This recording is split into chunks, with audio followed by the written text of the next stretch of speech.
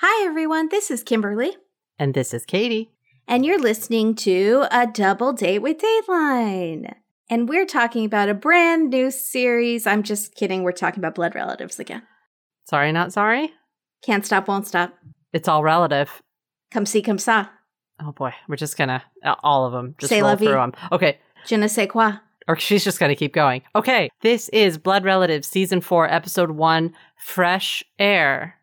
Get it?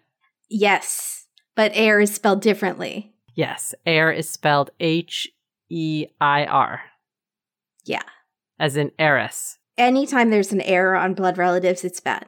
Like, I just think all errors, it's just bad. I don't know what constitutes an error, like how much money, if there's a level, but whatever it is, it always ends in murder. I'm just going to blanket statement that. Yeah. Okay. So in this Blood Relatives, Fresh Air, we start off a well-heeled attorney, his partners in life and in law, as in law practice, by the way, and his 3 adult daughters are all living the American dream in the posh part of Houston. We're in this fancy part of Houston with a very fancy lawyer and very pretty adult daughters. These are not young girls. You know what I smell? Money. I smell an enclave coming up. You are so right. We're gonna get to an enclave. Is it soon? It's later, actually. It's way later in the episode. Yeah, but I was still dramatically excited. I don't have a lot going on right now. So when I hear the word enclave, I'm giddy, especially with a new adjective in front of it that's not Tony. I'm very excited. We should probably start a restaurant or restaurant/bar called the Tony Enclave or Tony Enclaves. And it's got like a mascot and his name's Tony and he's like maybe got brass knuckles. I don't know. We'll talk about it. We need to workshop some stuff. Okay. It's a different kind of a... That's very different than the Tony Enclaves on Dateline. But see, that's the clever part. It's a... Yeah. Mm-hmm. All right. Anyways, this well-heeled attorney and his family are all having drinks and snacks in a swanky outdoor veranda when we open. But as we know in Blood Relatives, something is about to go terribly, terribly wrong with this seemingly perfect, beautiful family. We get very quick shots of gunfire, a forensic guy, kids hiding under a tent, something. We don't know what. And unfortunately, trigger warning, too late. A giant hairy tarantula. Yeah. As Brenda Strong tells us, it's a very nearly perfect crime until somebody falls head over heels into handcuffs. That's not accurate, actually. It's not. Actually, yeah, I guess it is. Okay, that's applicable. So it's kind of a stretch. Well, I thought this was a love episode. Head over heels into handcuffs. I was like, right. Okay, so this is an affairs episode. I'm not gonna say it's not, but it's not. And then right. I will say, if you're looking for a theme in this episode, the theme is play on words. Because it's not even so much play on words, but expressions over actual literal things happening that match the expression. And so it's supposed to be very clever. If you're wondering why something is here, it's because of the line that Brenda Strong is about to say 30 seconds later. And then we get a few items, which is why I chose this episode, that have no bearing on what's happening and will need to be discussed later on. But the hairy tarantula is our creature, unfortunately. I will say Katie asked me for my approval. I okayed it because she said it was not gratuitous. It's not. Only to find out it is extremely gratuitous. In the beginning. It is the Playboy centerfold version of tarantula shots where you can see every individual hair. And I didn't sleep at all last night. Here's the deal. It's about halfway. We get much less.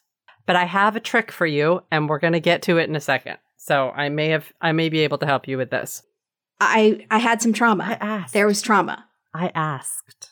You did ask, and I agreed. But I probably should have known. So at this point, after the head over heels into handcuffs, which here's the deal. What you were saying about the play on words, I have a feeling the head over heels is because she starts the episode with a well-heeled attorney. Oh, yeah, that's possible.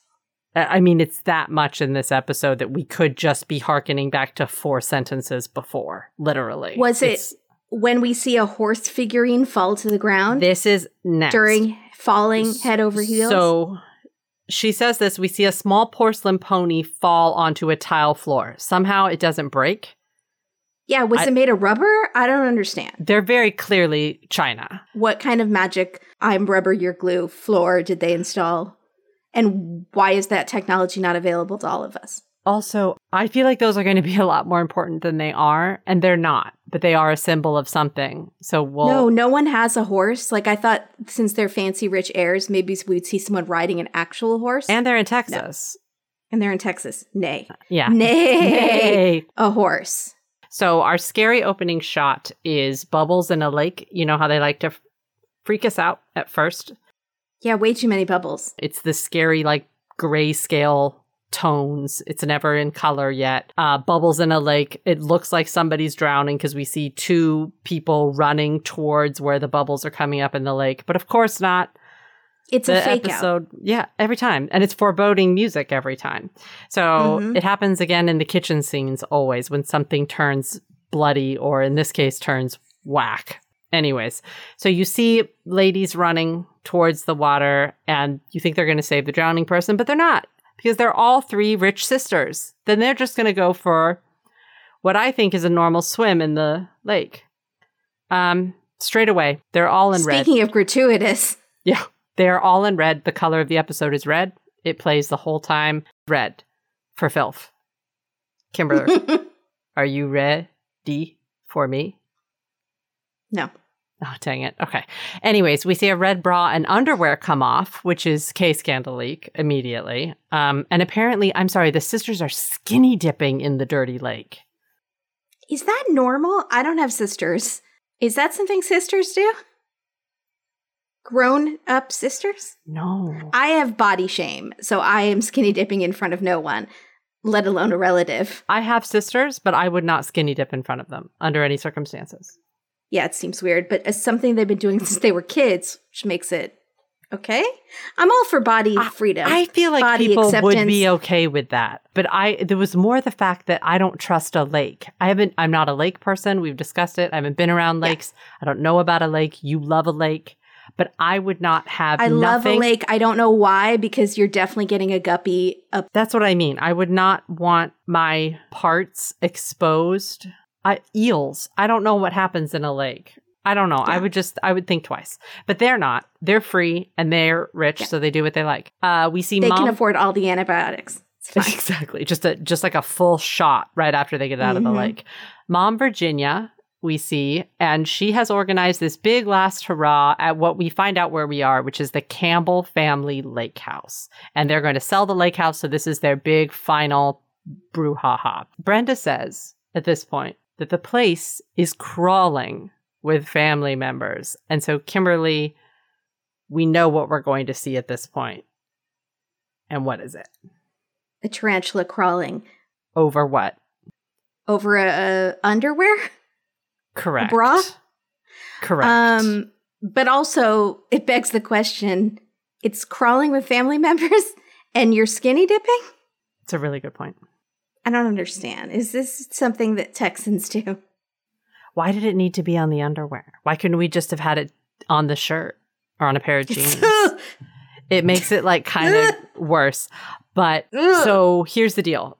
The spider that's crawling on the underwear, his name is Orville. I've decided to give him a name to make him a little less scary. To make him less scary. So what I want you to do is when you think about Orville, I want you to think about him with maybe a top hat or a bow tie. Or there is a tarantula on Best Fiends that has a top hat and he's kind of cute, but it's still very hard for me. Okay, well, we're just going to call him Orville for the rest of the episode instead of the scary hairy tarantula. I feel like he would appreciate that. I do love popcorn. See? It's all good. It's not okay that he's hanging out in girls' underwear, but that's, No, he's a pervert. He's a scamp. Patriarch Jim Campbell is a well-to-do personal injury attorney. He was well-known in the area. He was good at his job. But to put it nicely, he's an unorthodox kind of attorney and a real fighter. Apparently, he would pull some very serious stunts in court. So his friends just called him Dirty Jim. If that's your nickname, you got to just reevaluate. You're a thief, right? You're a thief. He looks like a personal injury attorney that would be on a billboard. I couldn't figure out which one was Jim right away. He has the hair. I struggled. He's the blonde. He is, the teeth. But he's not in red. The brother is in red. His brother is in red, and his brother looks like the guy with the red stapler from Office Space a little bit to me. Yeah. The guy who jumps to conclusions. Yeah, he looked a little bit like that, so I don't know. Well, one of them is a red herring, maybe.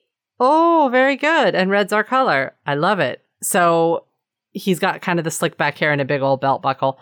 Dirty Jim. So we're seeing this family all together, and they're kind of all in various shades of red, white, and blue. We're getting hammered pretty hard that this is a typical American family, Texas. Virginia Campbell, we find out, is not just Mrs. Campbell, just the wife and mom. She is also Jim's paralegal at his law firm, and she has a hobby, which is gambling. And there's nothing wrong with that. We're going to move on. Jim also hired his brother, JW. She takes the cash in and out of her boob, though. For a classy lady who suddenly turns into Angela from 90 Day Fiancé, who packs things in her bra. She pulls cash out of her bra, gives it to her brother-in-law because they're playing horseshoes. And then she wins the money back, sticks it back in the bra. You're you're not going to get on Real Housewives of Houston with that attitude. Yes, she is. Oh, maybe you will. Real Housewives of Houston. She's gunning for it. That'll actually be your intro when you spin around. You'll be like, I keep more than my boobs in my bra. I think it's more like, I gamble in love and in life, but with my family, all bets are off. Yeah, there we go. Yep. That came way too fast. I think I was supposed to be a housewife. Okay. This should be our new game at the end of every Dateline is we figure out what their Real Housewives tagline is. I'm in. Okay. Oh, Melissa's going to be so mad, though. I apologize in advance. Melissa is going to be Melissa and Rebecca. She can play online. They can play. Yeah. They can play along. You can play along at home because trust me, ours are not always going to be good. No. Hashtag a chance for Katie. So, Jim also hired his Office Space looking brother, JW, who doesn't really look like that. It's just kind of at his law firm as junior partner. So, okay, now we're going to shift into the second thing, which is going to make Kimberly really upset. It's the main course for this family gathering, which is a roast piggy. I'm sorry. I did not kill that pig. I did not write this episode of Blood Relatives. I don't think anyone did because when they were carving it into it, it looked decidedly plastic to me. Yeah, they did. Yeah, that was okay. But we need the pig. And the reason we need the pig is because Brenda has to tell us that the family was riding high on the hog. Mm-hmm. And also that someone at this family feast was about to be skewered. So we had to have the pig. So I didn't name the pig. Oh, I did name the pig. I'm sorry. I named the pig King Joffrey, so you'd hate it and you wanted it dead. Great. Oh, I love that. But we do see, unfortunately, a close-up of King Joffrey's face before we move on, which I felt like is a little gratuitous, right? The whole thing is gratuitous. Okay. And then you see his ribs all... Yeah. They kind of... picked of meat. This is a rough... This is a rough episode for a vegetarian person with an arachnophobia. Yes, arachnophobic vegetarian is I. And and anyone else might want to pass on this. Kimberly has to be here because I make her. So the rest of you, I don't know, just think about it. Maybe just listen to us and don't watch it. But I know that this episode was going to be hard for Kimberly, and I knew that she was going to be really stressed out. And when I think about feeling stressed out, I think about something that can help me, which is CBD. And CBD isn't about what you feel. It's about what you don't feel. As in, don't feel stress, don't feel anxiety, don't feel pain. And Feels is a better way to feel better.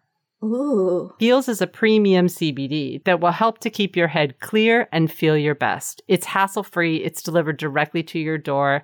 CBD helps naturally reduce stress, anxiety, pain, and sleeplessness. And plus, there's no hangover or addiction. Even if this particular episode that we are venturing into makes me honestly never want to sleep again, the fact of the matter is we need sleep, and we need good sleep. And I have found that placing a few drops of Feels under my tongue before bed helps to calm my racing mind and helps me try to get some quality sleep so I can be ready and fresh for the next day.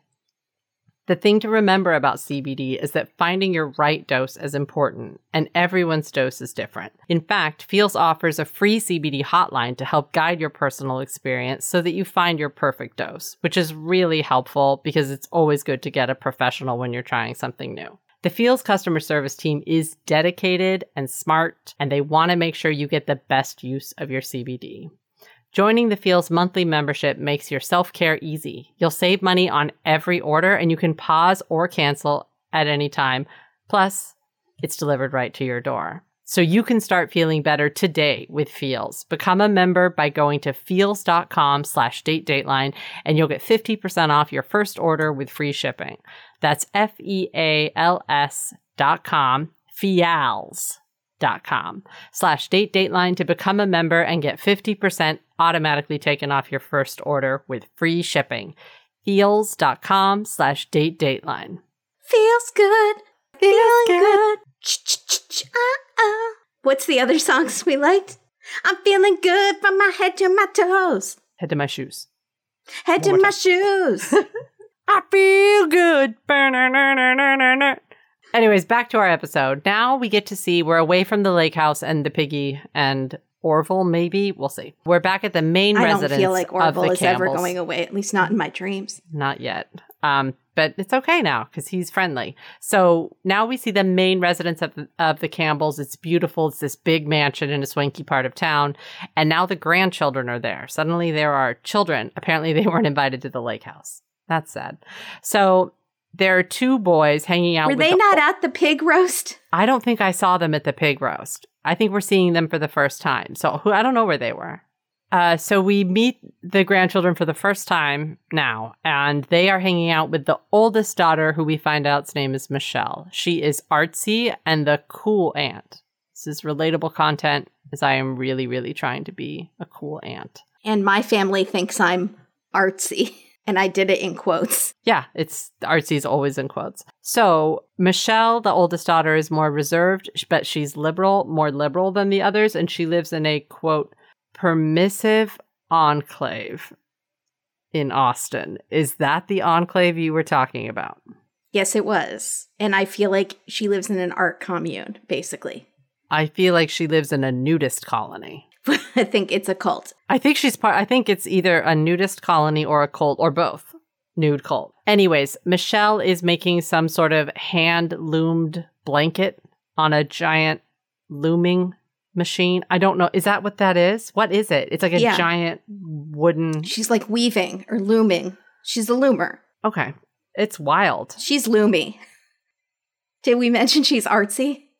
She's loomy, all right. But the blanket is red, of course. So the color continues. Now we meet the middle sister. The middle sister is more practical than Michelle, who's artsy. Her name is Betty Ann. And she immediately gets mad at the two grandsons that are playing with these porcelain ponies that they got off a shelf in the living room. They look like toys. I'm not sure why she's mad. They must be precious heirloom ponies. So what are the precious heirloom ponies? What's the deal with the ponies? Why do they never come into play again, but they seem like they're really important? Yeah, it's only been like 5 minutes into the episode. We've seen them like 10 times. But then they ride off into the wind. Like stallions do, and break your hearts. Wild hearts don't change. Wild hearts can be broken. Yeah, thank you. Anyways, the toys, they make Betty Ann angry. The boys are playing with them. How dare they? And we find out that Betty Ann, they say she stayed close to home, and we are in Houston. So yeah, but we later find out she lives like an hour away, right? We later find out she lives in Austin, too. No. Okay. Yes. See, Brenda Strong, you're all over the place. Yeah, and I find that you are one of the most unreliable narrators. Those are strong words. Since Gone Girl. She doesn't mean it. But I love you. She doesn't mean it. I love you just the same. So now we meet the youngest, and her name is Cindy, and Cindy is Daddy's princess. She is outside on a swing, because that's where pretty girls hang out, outside on a swing with big, white, billowy, adorable prairie dresses. How old did you think? Because she looks very young and she's riding on a swing. I thought she was like 20? 17. Oh, okay. Yeah, I thought she was like 20, but it is confusing because we find out some information in a minute that make it, well, we find it out right now. The two boys are hers, Michael and Matthew, the grandchildren, who are not like 5 and 6. No, they're like 10. 10. 8 and 10. They're hers. Like, was she 10 when she had them? I don't know. No, and it's not that she had them young. She had them in her first marriage that didn't work out. She's already a divorcee. She's like 30 years old, but she looks 17. Yes, the actress playing her looks very, very young. But we find out that she has the it factor, according to all the interviews we get, and that she is the sparkly one in the family. I'm sorry, She's other two sisters. Slinky and sexy. Slinky and sexy, is that what they said? Yes, which makes me think instead of a tarantula or Orville, it should have been like a snake. Right. Or at least like a salamander or a shiny beetle. A centipede. An eel? Centipede. One of those electric eels from that one episode. Yeah. That were in the garage for no reason. Oh, yeah, I forgot about those. Centipede, though. What do you think? Shiny centipede? Okay. Yeah, get it? Because they're leggy? Yeah, they're the legs for days. I just did leggy. That's centipede. Yeah. So the two grandsons are hers, Michael and Matthew. They all live... That says they live in Houston. Do they? I thought... No, they do. Sorry. Yeah, I think they do because the grandparents are like helping raise them. Yes, they do. So they all live in Houston, and she lives with her boyfriend, David, who is this very handsome gentleman pushing her on a swing in the big white flowy dress. We have different tastes. He's a handsome guy. What? He's not supposed to be handsome? No, I guess he's supposed to be handsome. He had dumb face to me, which I can't abide.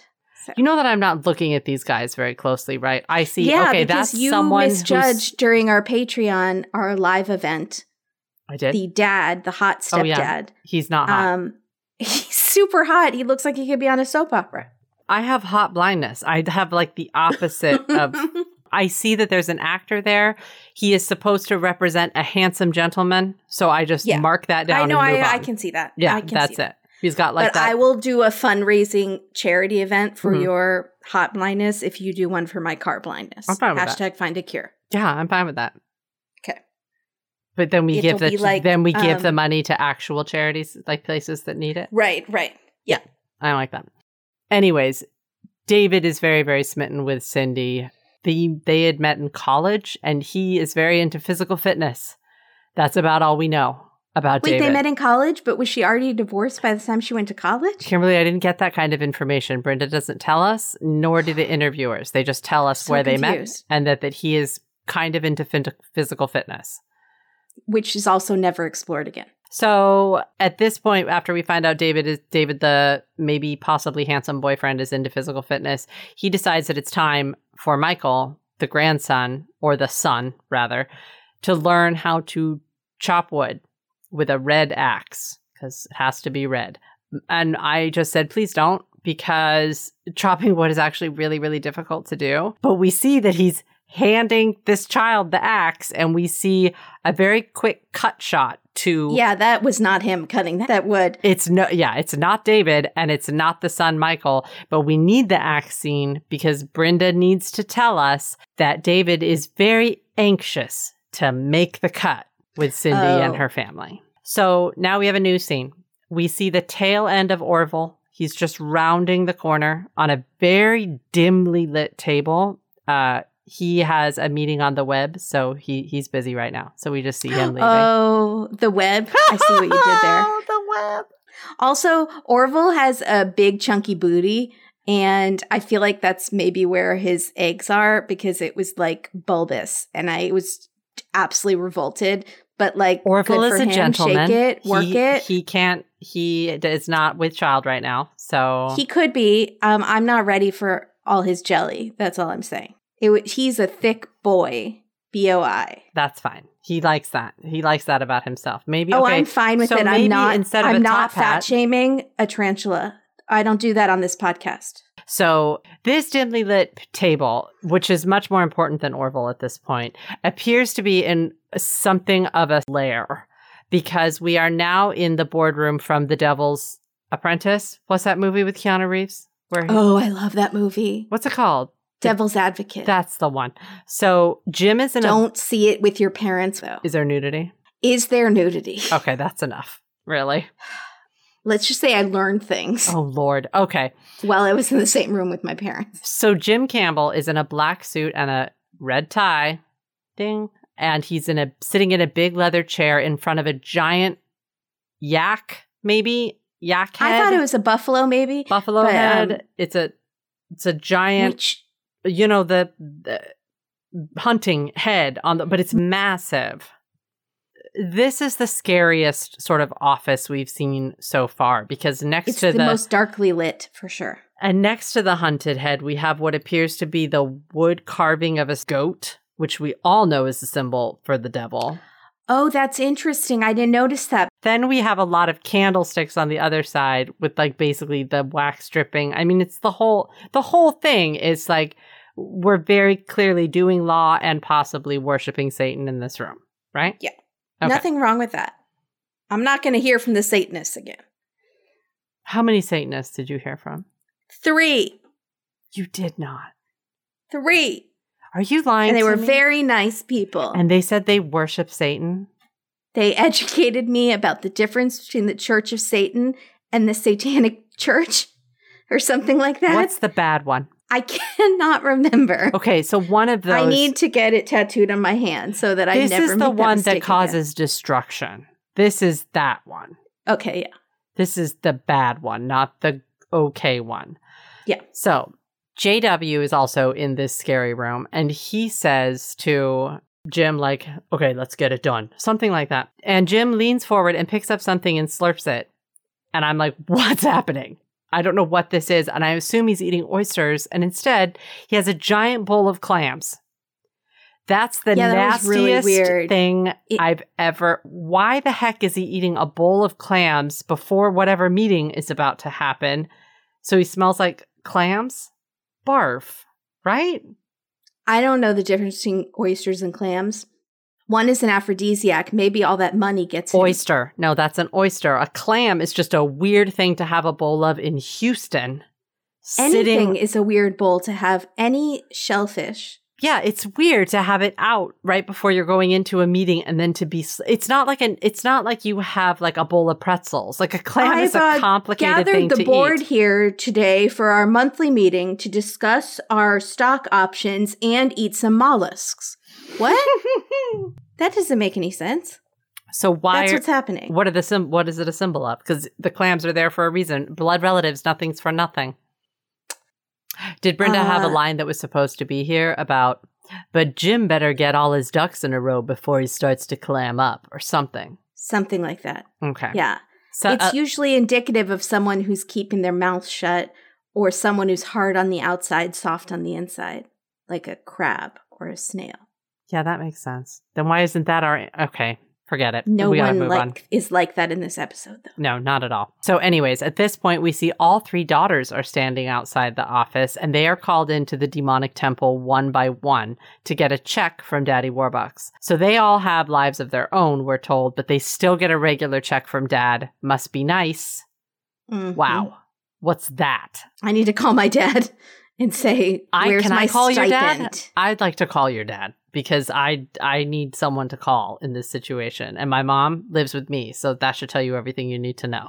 So, all the sisters, though, this is weird. They get a different amount of money, and Jim keeps the amount a secret. I think this is going to play in much bigger than it does. Let me tell you right now, I have sisters.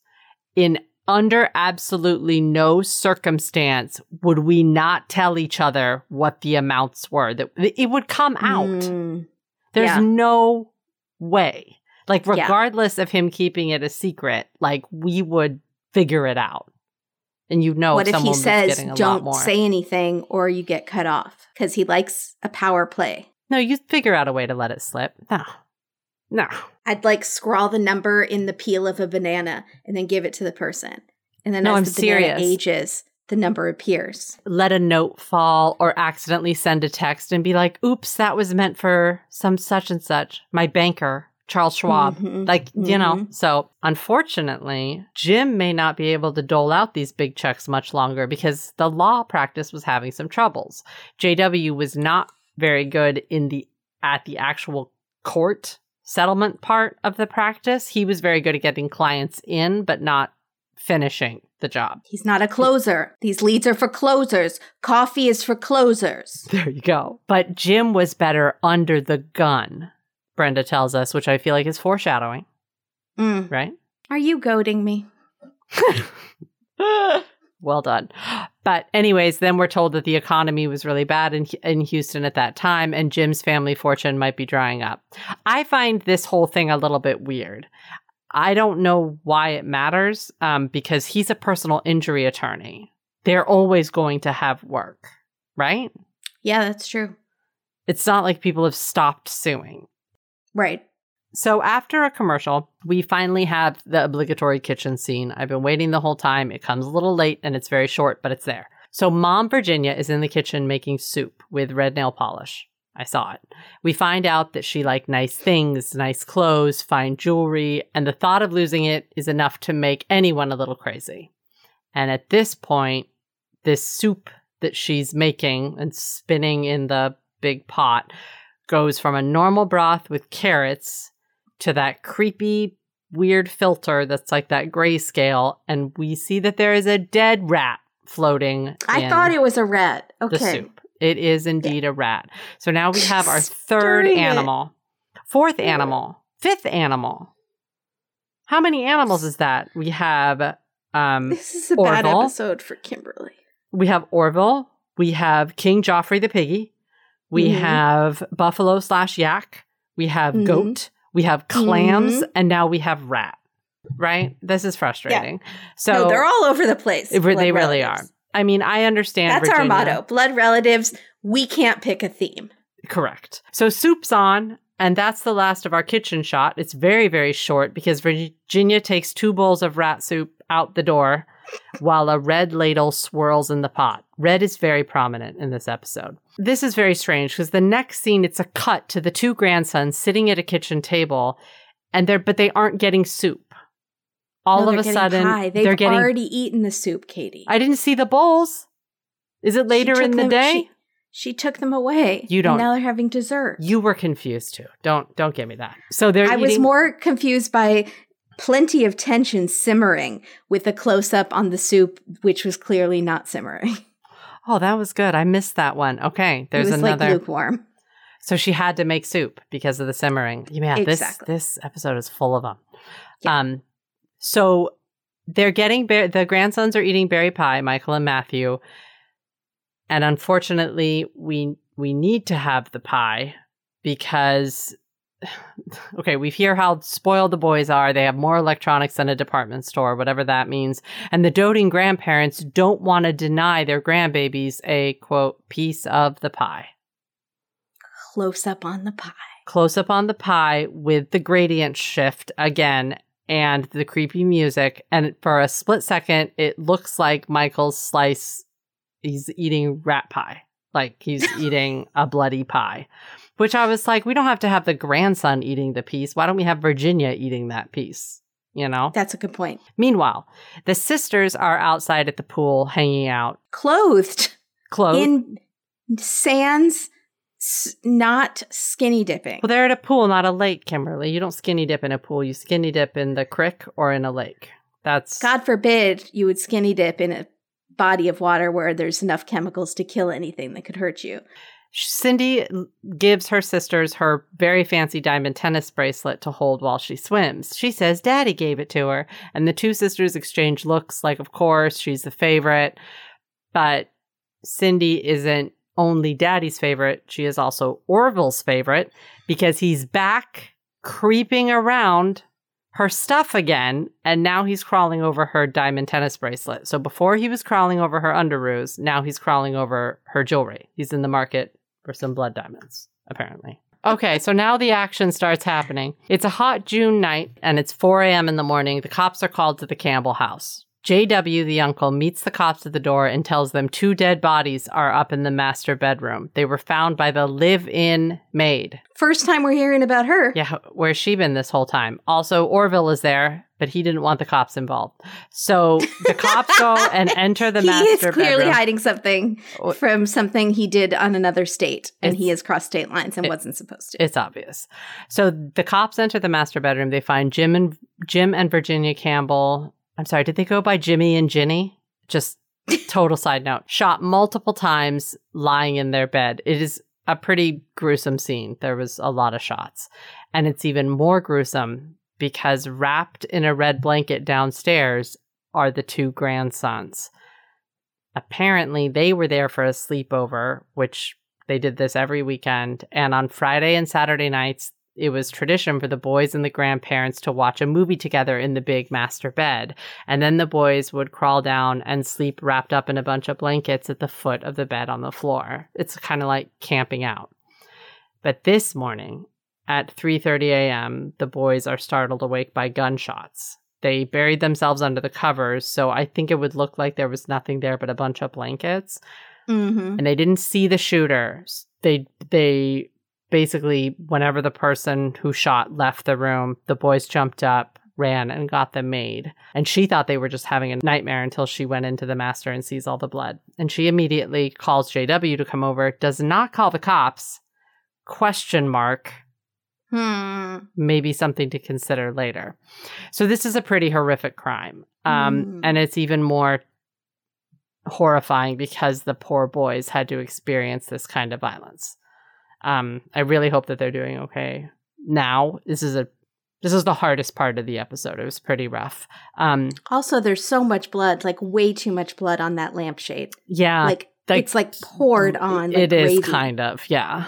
But Uncle JW is there to comfort them, and that's good. But the police think that he's acting kind of weird. He's being sort of emotionless and acting like he's kind of numb, He wants his stapler. But I also feel like his brother was just shot. He's trying to stay strong for these 2 boys who are obviously incredibly traumatized. I feel like he might be one of those people that can kind of put their emotions in a box for a second and then bring them out later. Like, yeah, You'd think he'd be a better lawyer in court. Yeah. Maybe he's not emotional enough, because remember they said that Jim was like passionate and angry, like a Spitfire. So I don't know. Now we go to commercial and we come back. The forensics team is combing through the murder scene. Both Jim and Virginia were shot 3 times each, and they were both shot specifically in the head. Jim was shot first and then Virginia, but pretty much simultaneously. Nobody had a chance to escape. Orville at this point is cruising around the scene, and you think for just a split second that the forensic person is going to see him and pick him up. I thought he was going to get tagged and bagged. I did too. It's a fake out. They have a cutaway really quick, and the detective is actually picking up a shell casing. It's irritating because you think that they're going to pick up Orville by like one leg.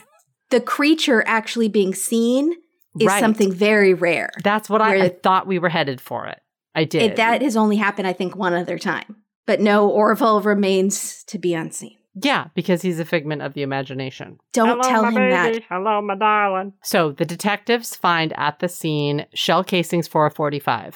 Jim, of course he has a giant buffalo head. Of course he has lots of guns, but no .45 in his gun collection. There are also no fingerprints at the scene and no footprints. All they find is this random latex glove, which is in the living room near the front door.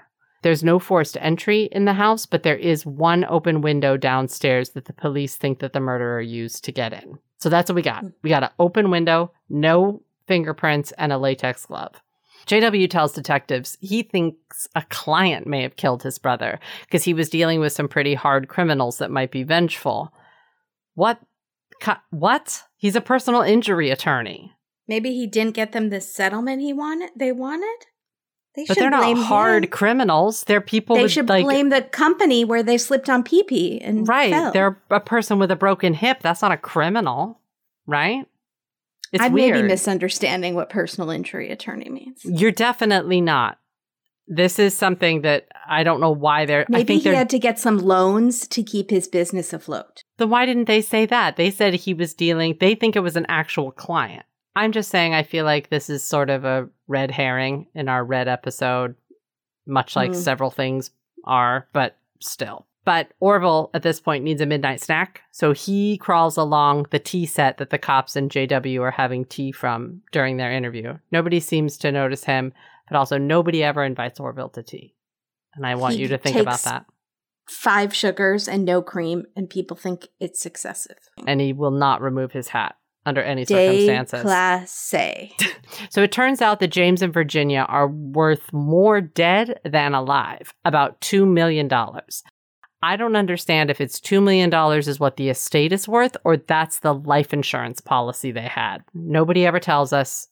I don't know. Yeah, because we later find out they have a lot of properties, which makes me think they're worth a lot more than $2 million.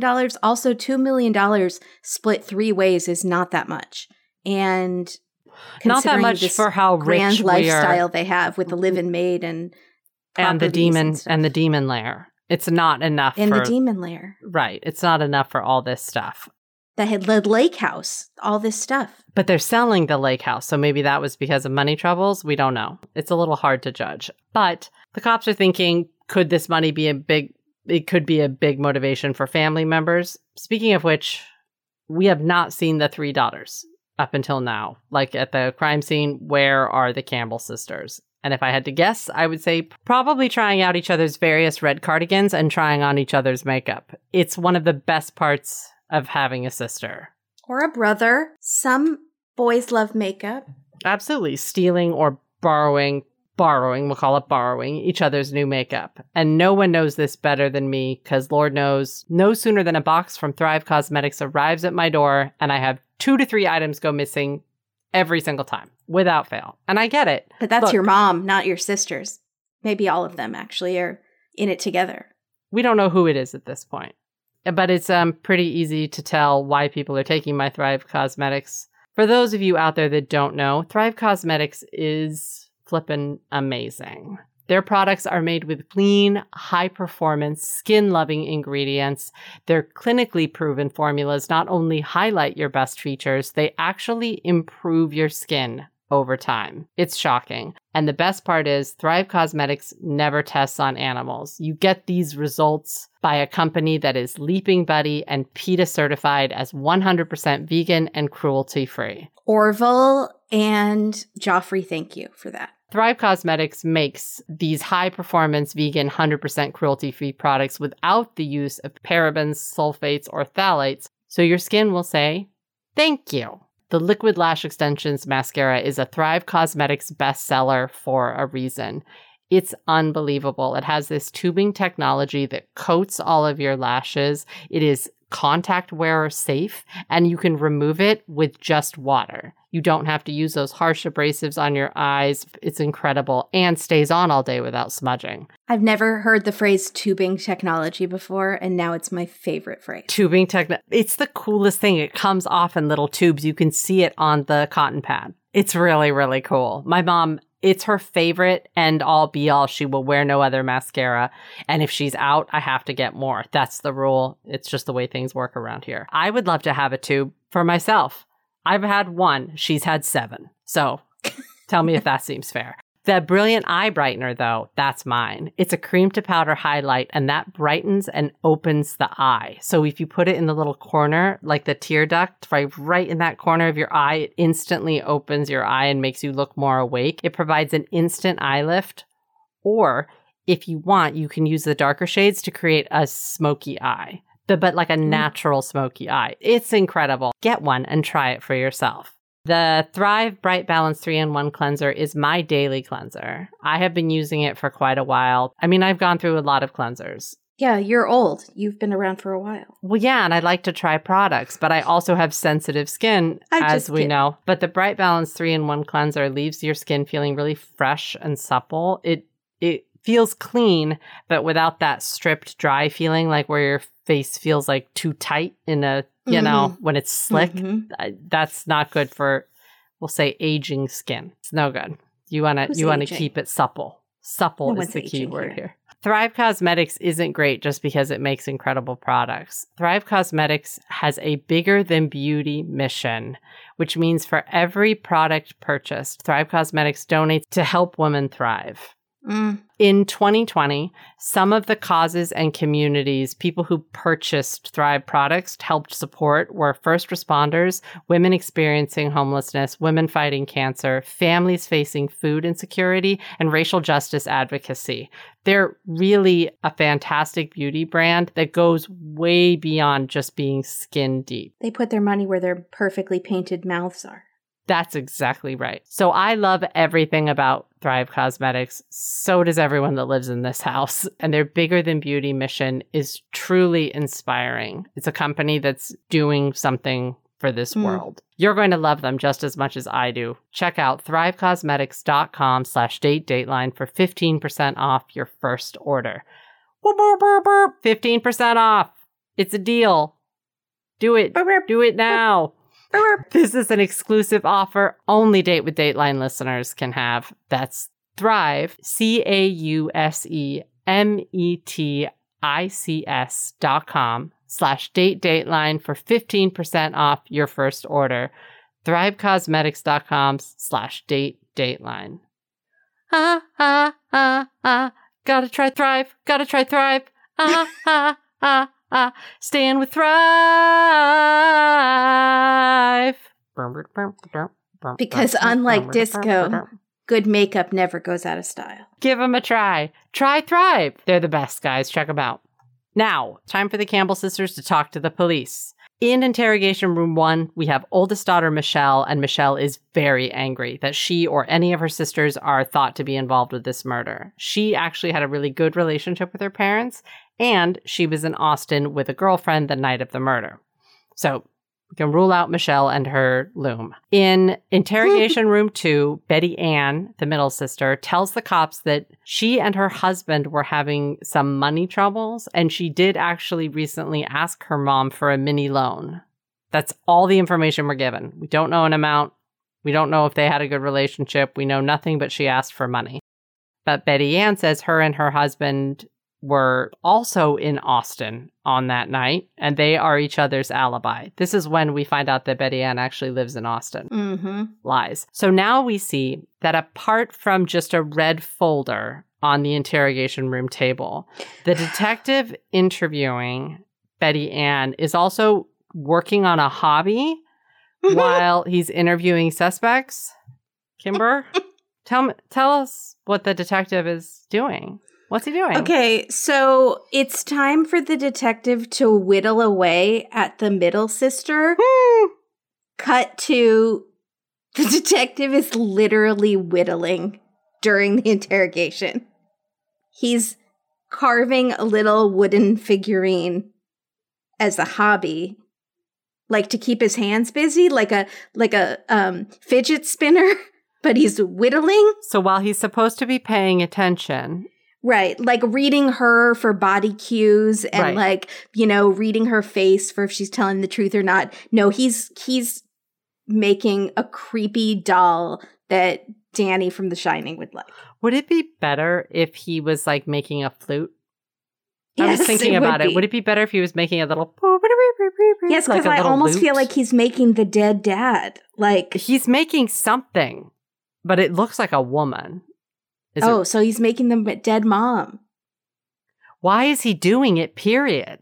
Why is he doing it and then they don't even say like, I mean, if this were a Dateline, Keith would be like, he's known as the quirky detective on the team, you know? And then that's like, this is his funny hobby. They're obviously just doing this for the play on words of whittling. It's very strange. I've never seen anything like it. So Cindy, the baby of the family, is in a different interview room, and she's telling her detective that she dropped her sons off the night of the murder, and her and David, her boyfriend, went on a date night. She's kind of tearing up, and the detective hands her a red silk hanky that is focused on, so we have red again. I didn't like that. Give her a Kleenex. Well, silk hanky? What the? You crazy? You give all suspects your personal snot rags? Well, and also, I mean, is it color fast? That's red a good dye? point. I don't know. Red is rough. I've never seen Mankey give a hanky to anyone he's interviewing on Dateline because those are for show only hankies. Those are not for mucus. Yeah, those are fashion squares. But I do think that he probably carries a hanky. Actually, could we ask him if he's ever given anyone a hanky? I'd be curious to know. Yeah, that.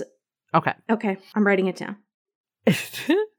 So Cindy and David are each other's alibi. Interestingly enough, in this whole thing, the sisters, if they're worried about one of them being a suspect, Jim didn't make a will. So it's not like there's this big will out there and they're like, oh, I need my cut of the money now. I'm going to kill mom and dad. He's a lawyer and he didn't make a will. He's a lawyer. Wild. It's very strange. So at this point, Uncle J.W. has to step in to deal with the estate. Jim and Virginia were pretty cash poor. So in order for the daughters to get any money, I guess that $2 million is not insurance. I don't know. JW thinks that they'll need to liquidate the estate and sell off some stuff. And Cindy's like, yeah, sure, let's do it. Let's get it done. But the other two sisters are like, where am I going to skinny dip? I can't sell off any more properties. Right. Lake House is already sold. I need this pool. I will need this pool moving forward. Also, why wouldn't one of the sisters move into the house? Maybe the upkeep is expensive. What happened to the live-in maid? She's just out on the street. Where is the maid? Where's Priscilla? It's not right. So her and Orville, she like packed him up in his box. She's been through intense trauma as well. I know. She's just sitting at the bus stop waiting. Sad. So why is she at the bus stop? I don't know, because that's where she went. She's from the Ukraine and she doesn't have a place to go. So she's sitting like in a kerchief at the bus stop, Orville next to her, and his top hat's a little tarnished. You know, it's got a little spots on it. Was anyone else shipping JW and the housekeeper a little bit? Did anyone else recognize the housekeeper as being in a different episode of Blood Relatives? Because she looked mighty familiar to me. Oh, really? I think they may have asked her, like, can you step in? We lost our actress for this. I think she played a bigger part. So anyways, for the daughters to get any money, JW saying, we got to sell the stuff. The older and the middle sister do not want to sell. Cindy, the baby, wants to have the fire sale. We're having a fire sale. So Cindy sues JW for her portion of the estate, which I don't know what she's suing for because there's no money yet. So she's suing him for a half of the house and a half of the pool. I don't get it. I don't know. But also, I'm assuming that Jim and Virginia had cars. If you need cash fast, why don't you sell a few vehicles? That's, $10,000 at least, probably. They probably drove nice cars. I could see like a Cadillac something. So anyways, Cindy's kind of on her own wanting the money, or apparently needing the money is what it seems like. It also makes her mighty suspicious. And after a little bit of time... But she's the mom, so she has kids to think about, whereas the other daughters don't. That's true. And she was living rent-free. That's right. They tell us that Cindy was living rent-free in a property that Jim owned. It's like a condo complex. So we see he had lots of like Idris properties. Elba, who's living rent-free in my mind. You stole that. Where'd you steal that from? Nothing. It's just an expression. So after a little time, Betty Ann turns on Cindy because she's being litigious. And Betty Ann starts talking to the detectives. This is the middle sister. She tells them that Cindy was actually the problem child. Not the golden child, problem child. But wasn't she trying to borrow money from the parents as well? Yeah, it seems a little suspicious. That Betty Ann. Also, Betty Ann. Why is your name Betty Ann? And your sister is a Cynthia and the other sister is a Michelle. Betty Ann doesn't fit, right? No, it's like from the 50s. It's a very country name. She's obviously named after a relative. So there was even a rumor that Jim and Virginia were going to adopt Cindy's children. That's the last we hear of that. We don't know if that was true or not. The one detective seems very concerned about all that Betty Ann is telling us because he immediately pulls out his creepy whittling doll and gets it down. It's like a nervous habit. He's like a genius with a Rubik's Cube. It's the weirdest choice by a director I think we've seen. It might be one of the weirdest. This to me is part of the reason I chose this episode. So if you had creepy doll on your Blood Relatives bingo card, check the box because this is weird and out of nowhere, Seemingly no reason why. But the detectives do think that it's unlikely Cindy actually committed this crime, that she would go into her parents' room, shoot them in the head with the kids, her kids, right at the foot of the bed. That makes sense to me. So the cops immediately think, okay, well, what about David, Cindy's boyfriend? He could have done the shooting, but there's absolutely no evidence that he got any kind of money if he did the shooting. He lives in some sort of ramshackle house. He doesn't exactly seem to be rolling in cash. So who knows? So they move off him and they look again at JW. JW's motivation could have been that maybe he wanted complete control of the brothers' law firm. Which makes no sense because they had a good arrangement. He was bringing in the people and he didn't have to try them in court because he wasn't good at it. And they told us that very specifically at the beginning. So This red herring, not so much. He was also at the actual crime scene, though, which they feel like was kind of suspicious, but we know that Priscilla called him. So anyways, the cops send their one piece of evidence, that latex glove that they found in the living room. They send it to the FBI. The results come back totally negative. No hair, no DNA, nothing can be found on this glove. Good Lord. I was very suspicious about that. I was because like, when I wear did gloves, they run it? Did they run it? My hands sweat so much. How is that even possible? Am I just gross? It's also June that this happened in Houston. How is there no sweat inside the glove? Oh, maybe somebody was putting the glove on and that's when it fell. No, that's not what happened. We learned what happened after. Let's come back to that because I'm not explaining myself right and I can't right now, but I think I might be onto something. So anyways, months go by. There is no hard evidence to tie anyone to this murder, and the case goes kind of cold. But the two older sisters, Michelle and Betty Ann, are not letting it go, and they decide to take matters into their own hand. Betty Ann meets with a private investigator, Kim Paris. Mm-hmm. That's definitely not her real name. There's no way Kim Paris, no. Her name is like Shannon McGillicuddy. So they're meeting in this really swanky office with all these windows. There's one red vase on the table, so we're still with the red. Betty Ann and Michelle both want to go after Cindy. They think she's involved, but they know that she's going to be really hard to crack. So what the private eye comes up with is that maybe they go after David, the boyfriend. David was Cindy's alibi that night, and he is in the perfect position right now to have a lady come into his life and get close to him. I guess that's their way of telling us that he and Cindy are no longer an item, which we didn't know up until this point. No, they say her now ex-boyfriend. Oh, like 2 sentences before? Yeah, basically, correct. Yeah. So we really didn't know. At some point during all this, during the lawsuit or whatever, they break up. Very few relationships can handle a murder, especially a young relationship with the guy who likes to chop wood, and that's all we know about him. And 2 young boys who he's trying to be a father figure to, and is allowing them to wield an axe at 10 years old. Sure. So Kim Paris sets herself up in a bar as the, quote, sexy sleuth. Oh, she loved this role. She catches his eye. Oh, and we are getting interviews with the actual Kim Paris. I'm sorry, it feels like the name should be pushed together. She's in a bar where David is, and she catches his eye right away. She's very pretty. She looks, she has black hair and light eyes. So him and Kim Paris start getting close right away. She's very good at her job. She kind of knows how to talk to men. She's got that thing, that thing that you and I don't have. Yeah. Yeah. I wasn't going to say it, but yeah. But the thing that I don't have, you might have it. We don't know. I definitely don't. It's untested. If I do, it's untested. Exactly. So let's test it. Let's see if you've got it. You might have the it factor. So he starts talking very openly, very quickly, like right after they meet. And then over at a date with glasses of wine at some backyard fire pit, hers. It can't be his because he lives in a ramshackle house. So I don't know what's going on. He starts spilling his guts to Kim Paris.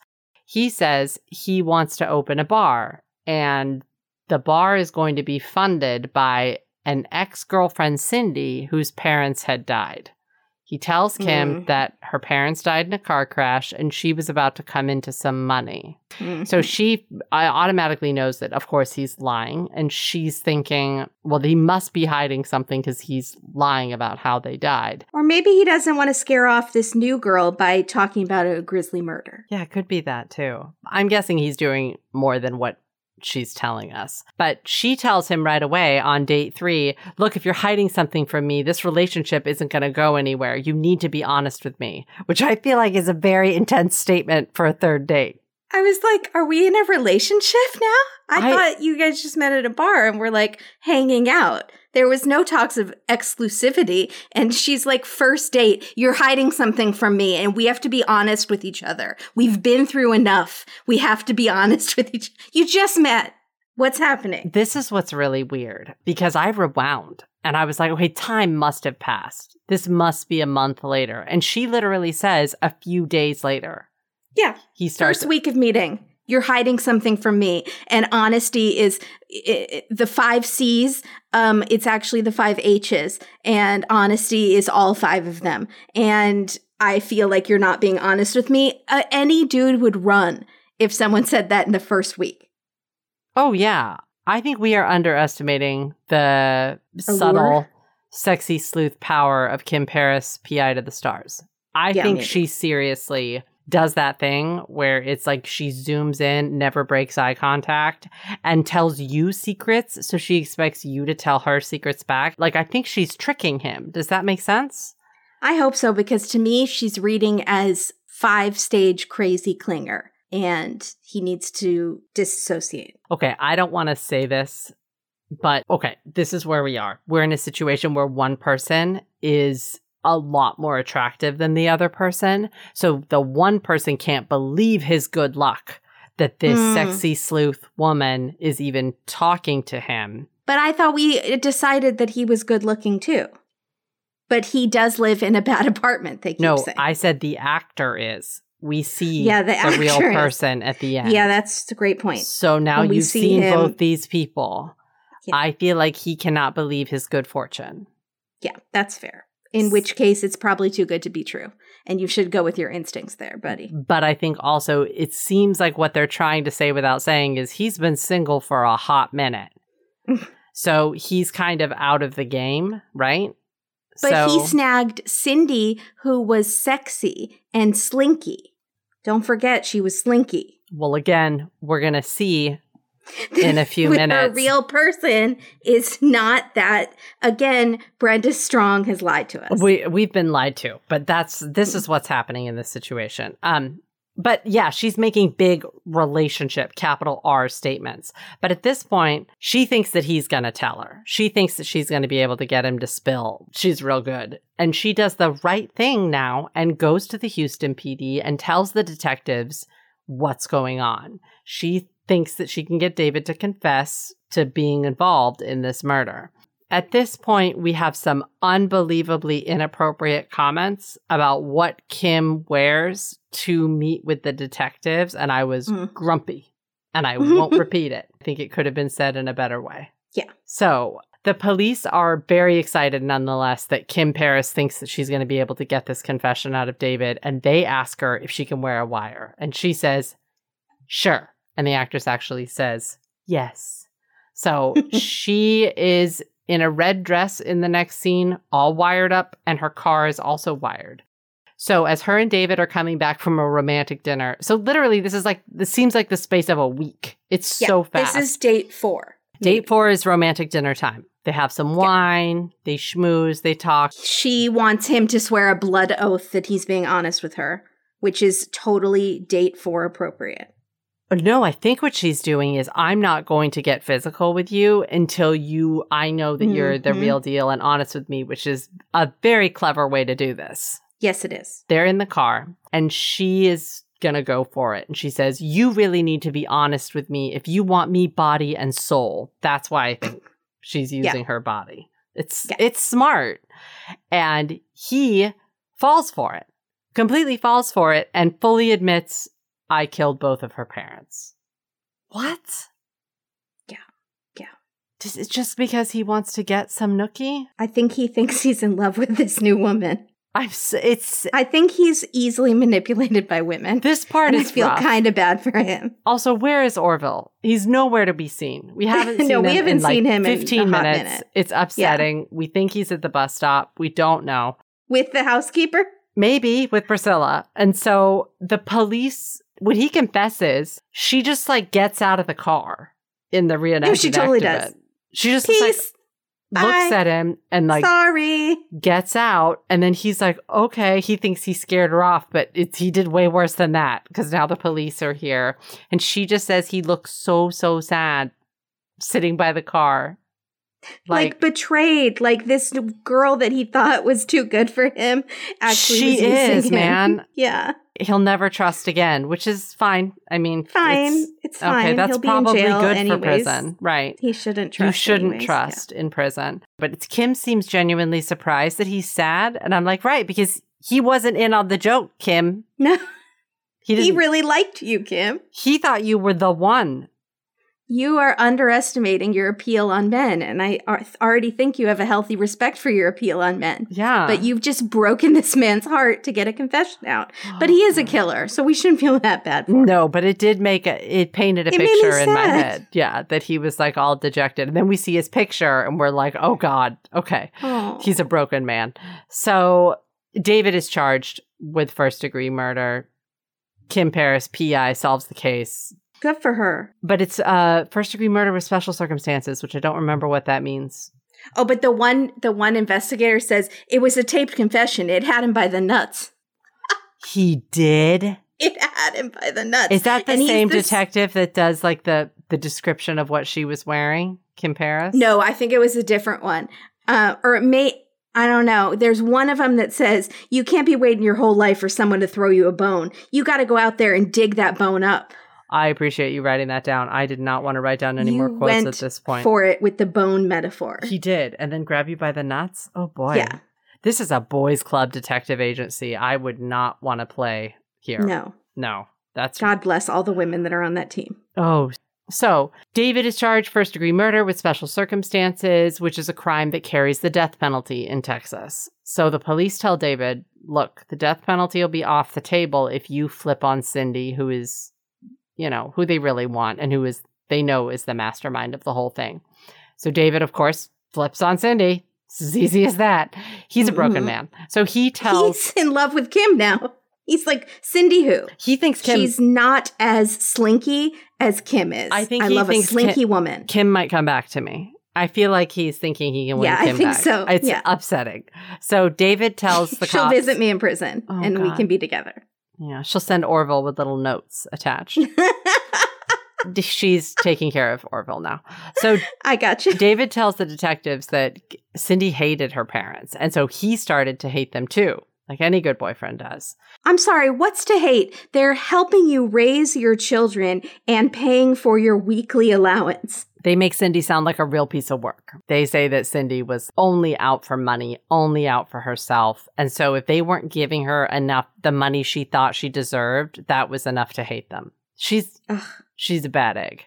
So on the day of the murder, what happened was Cindy drops off the kids. And while she's there, she asks her mom for money, whatever her mom can spare at the time. So not only on the day that they die that she orchestrated, she also took them for every penny they had in their wallet. She's a charming lady. So mom goes upstairs. Virginia goes upstairs to get money. Cindy unlocks the downstairs window. I mean, why did this have to be done on the night when the children were sleeping over? I don't know. So she had an alibi because her boyfriend would be her alibi. She must know that they sleep at the foot of the bed. It's diabolical. It's completely diabolical. I think she thought that the cops would think what they thought, which is she wouldn't No mom would do that. Right. No mom would do this to her kids. But Cindy doesn't care. Cindy's a psychopath. So, indeed, that night at 3:30 a.m., her and David return in ski masks. So she's there as well. David goes upstairs to shoot the parents. Cindy stays downstairs. When he comes back downstairs, he passes by her and she's looking for something on the ground and she had dropped the dang glove. So that's what I was thinking, is that maybe she got stuck downstairs because she was trying to put the gloves on. She goes to that house all the time. If her prints are there, it's fine, right? Yeah, that's true. Obviously, her prints are already on the window. I'm assuming they tested that window. That's what I think. When they show her unlocking that window earlier in the day. Right, she's not wearing gloves. She's not wearing gloves. So I'm assuming they tested that window. That's weird, right? Like, I haven't opened every window in my parents' house. I mean, but I could easily say I live here sometimes. Right. So maybe they were just ruling them out because they were there all the time. But they knew it was someone personal, so I don't know. It's a very good point. But maybe that's not enough to go to trial. Maybe they did have that. We just don't hear it, you know? Yeah. The show is not known for its accuracy. Oh, I think there's a lot more to this story, and I would like to know what it is. I may look it up. So Cindy's the one with the glove. That's why I think maybe she never put it on. That's why it didn't have DNA.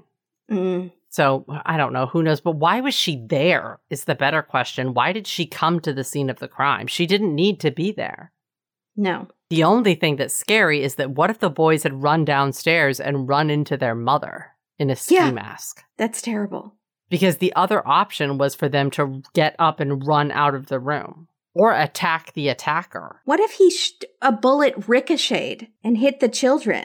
This is the worst thing I've ever heard. Okay, this is a terrible thought. Was he supposed to kill the children? I don't think so. Now think about it. She's not in the room. She hears 6 shots. Is she going to think that he shot both of the parents 3 times or that he shot multiple people? I feel like he would have confessed to that part because it makes him look good. It makes him look like he had mercy on the children. He would tell the police that, if that was the plan. He's still not going to get any mercy. But it would make him look better because at least he spared the children. I wonder if that's what he did say. It's crazy. So that's what happened. That's the night of the murder. Cindy is given life in prison for 2 counts of murder. David also gets life for the part that he played. But worst of all, we find out she's not Slinky. Right now, we get the mugshots. This one was shocking. These people look very different than what I thought. Why did they go to such lengths to describe her as sexy and slinky? Cindy is 43. A hard 43. Easy. What's happening? What did I miss? What did I miss here? This show makes everyone look like a soap opera actress. Yeah, it really, it is very flattering. So, but what's funny is like Brenda Strong specifically says how sexy she is. Yeah. Hold on. I'm seeing if I can get a picture of the family. I gotta know. Oh. No, she was pretty. At one point? Yes. Very. Okay, that mugshot is doing her no favors. Yeah, very, very, very pretty. I wish I had a camera right now. If you opened it, look up Cynthia Campbell Ray.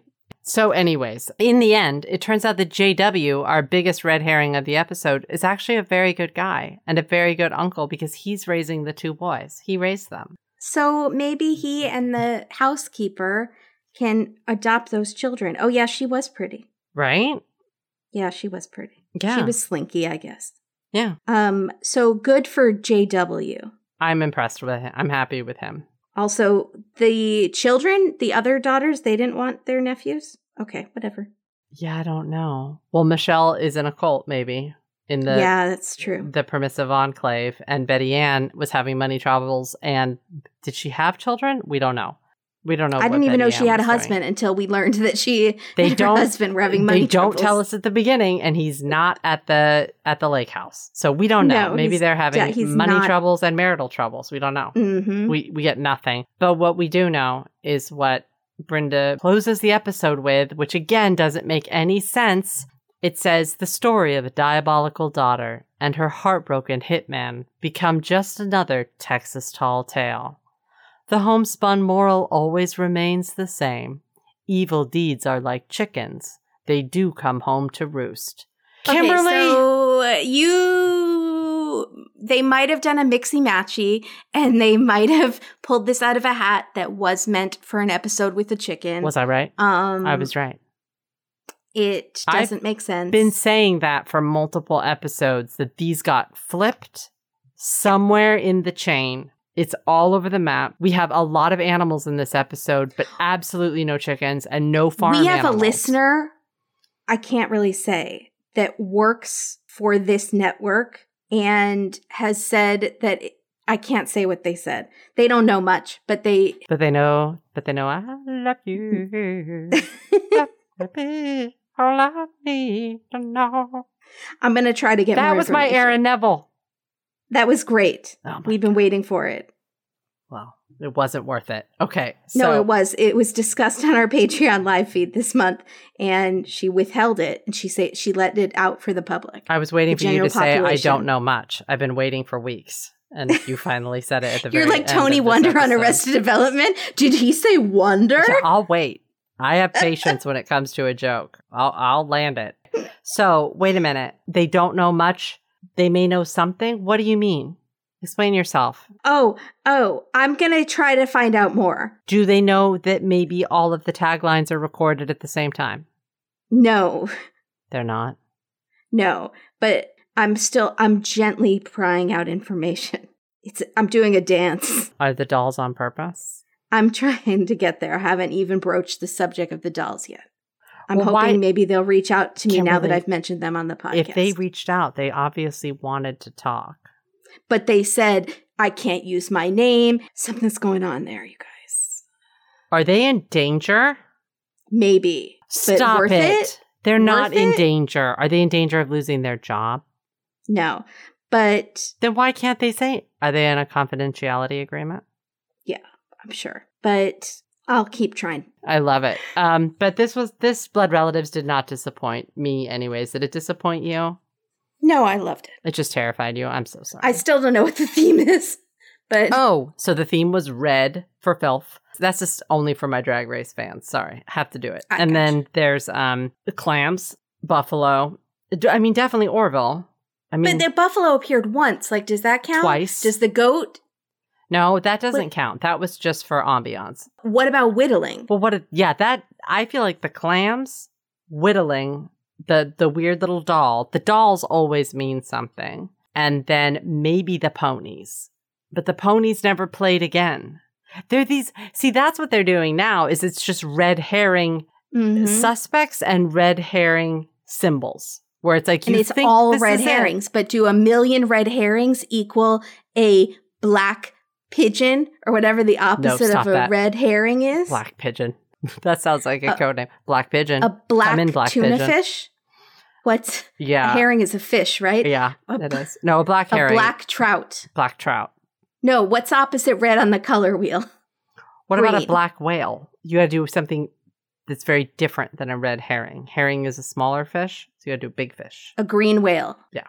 I don't know. The gambling never came into play either. We're told multiple times that she's a gambler, but I don't... Yeah, that was another red herring. All the money in the boob. Well, yeah, and did she not... Was she losing the family fortune? Is this why it was going down? What's going on? No, they specifically blamed the economy. I'm sorry, I also have to mention that this is a season opener. Wow. This is episode 1 of season 4. They really set the tone for that season, and the tone is confusion. The tone is what? We'll never know. Someday we'll know, but not this time. Not this week. Maybe next week. We get another one coming up. So our mystery deep throat, if you know anything, contact us. Oh, yeah. They can be Orange Pigeon. Discovery Island of 1. Who are you? Let's just call them the Insider. The Code Breaker. Yeah, the Code Breaker. That's better. Okay, that's good. Insider's too simple. We had to do something with some flair. Come on. Okay. The Code Breaker sounds like a movie starring Denzel Washington. Well, The Insider is a movie. So let's go with the Code Breaker. So we're not infringing on copyright. Oh, I'm so excited. I hope that they can give us something to go on here because we're really disconnected now that the chickens have come home to roost. What's that? What? I don't even... Seriously, did that throw you as much as it threw me? I was like, what are you talking about, Brenda? We have no chickens. I already had a piece of my pie and my tensions were simmering. So I had a lot of emotions going on. I don't get it. We'll never know. No, but I am going to go skinny dipping right now. Good. That sounds great. It's 1,000 degrees. That sounds with some family members at a family reunion. Hi, Bob and Joni. Have fun. Bye, everybody. Bye, everybody. Thank you, Orville, for not scarring me too badly. Hello, my baby. Hello, my darling. Well, then he wears suspenders. Yeah, and a bow tie. Tap shoes. Okay. 8 tap shoes. I got it. What's the deal? I used to love... That's a movie we should have that aged well do. Oh, yeah. That used to be one of my favorite movies. Or Danny. Did you ever see Danny? No. Oh, the movie with the horse? No. I only know Wild Hearts Can't Be Broken, and she was blind. And she was a horse jumper. Oh, I didn't see that. Into water. I didn't see that. What? No, I was too busy watching some weird movie called Danny, which no one's heard of. No one's ever heard of Danny. Yeah, Google Danny. See if anything comes up. Okay, so Danny, horse movie. See what happens. Okay. So it's going to be something real sad, I guarantee it, if I was into it. It'll be like when Whoopi and Billy Crystal did, What'd they do? I have no idea what you're talking about. Every year they did this for homelessness. They did like comedy thing, which is hilarious because we are no Whoopi Goldberg and Billy Crystal. Wow, are we not? I can't believe you're even bringing it up. That just makes us look terrible. Yeah, I know. Oh my goodness, I'm embarrassed. I knew as I was saying it. Oh no.